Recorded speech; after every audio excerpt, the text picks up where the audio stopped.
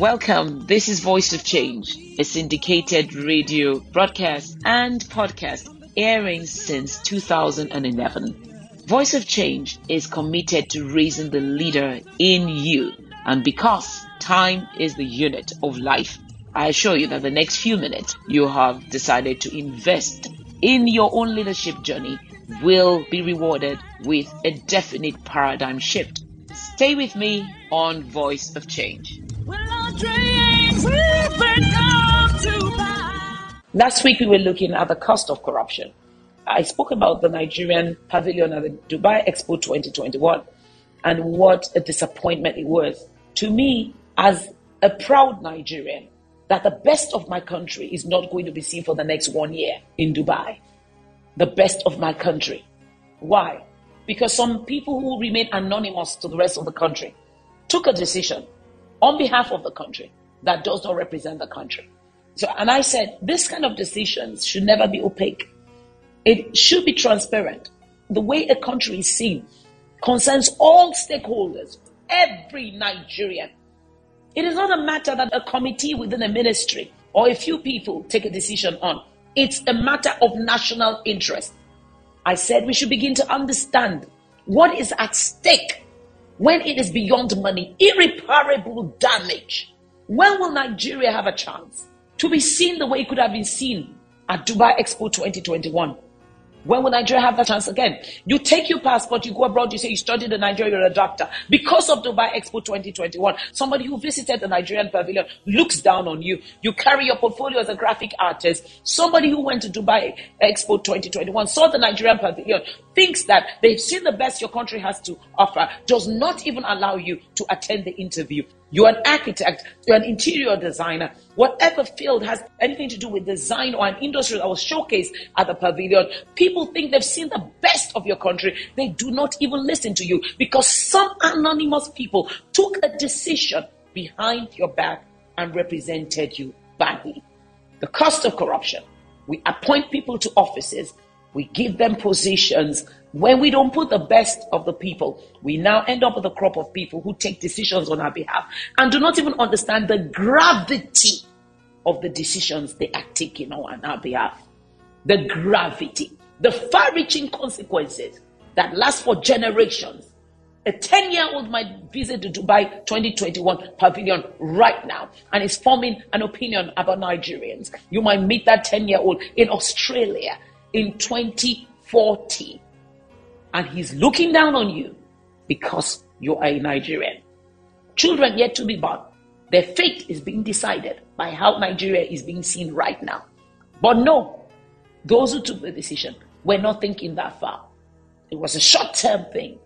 Perhaps how much money to be made, saved, whatever it is, but definitely not a long-term decision.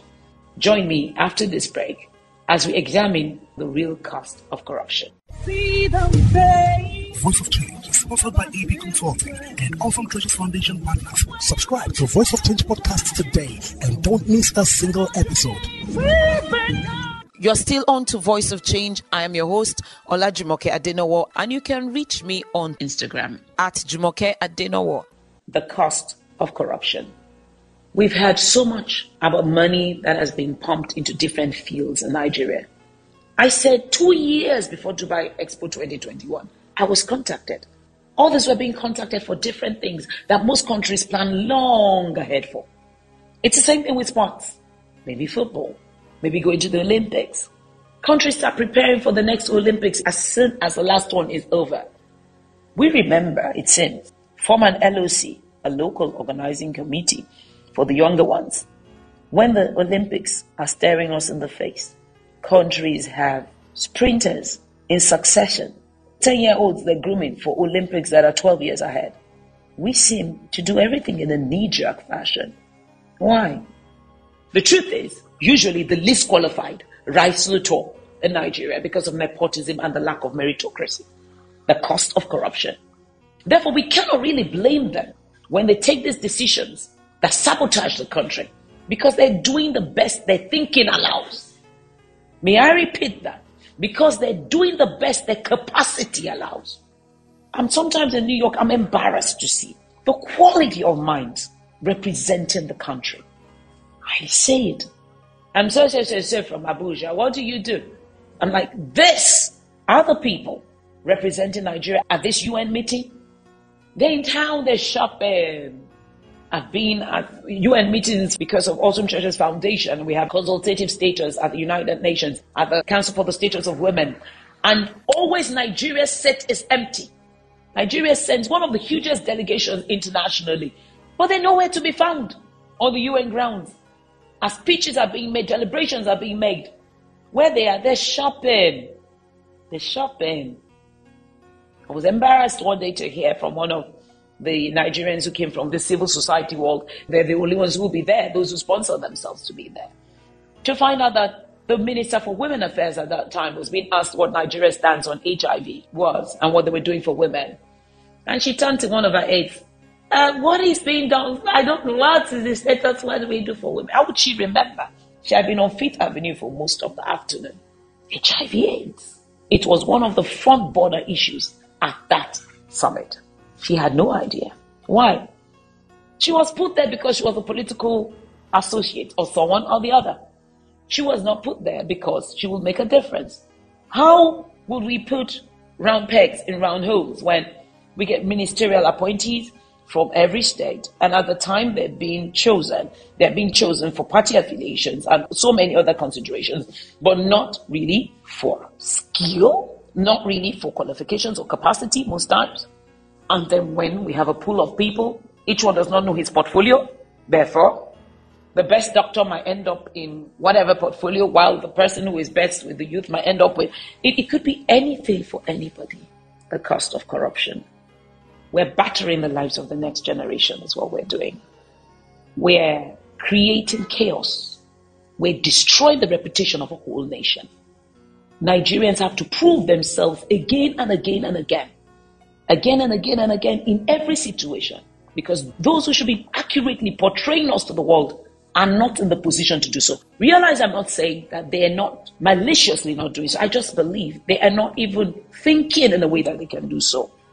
In closing, think of the difference between being a Nigerian and a German. I was appointed a visiting professor and a guest laureate at the Technical University of Munich, a visiting professor of architecture. It was such a rigorous process. It went all the way to the Bavarian Ministry of Education. Germans don't do things by half measures. So someone says, I'm a professor in Germany. Another says, I'm a professor in Nigeria. They're both professors. Who are you most likely going to give the job to without an interview?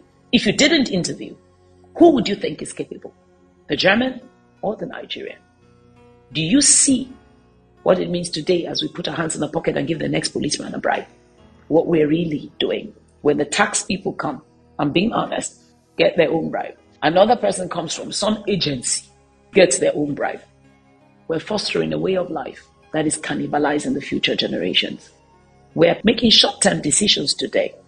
I know most of these bribes are inducements and we have no choice. I know. And oppression is what it is. What is the real cost of corruption? And when are we going to say, enough is enough? Join me next week for yet another episode of Voice of Change.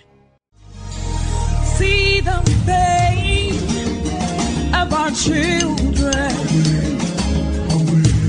Sorrow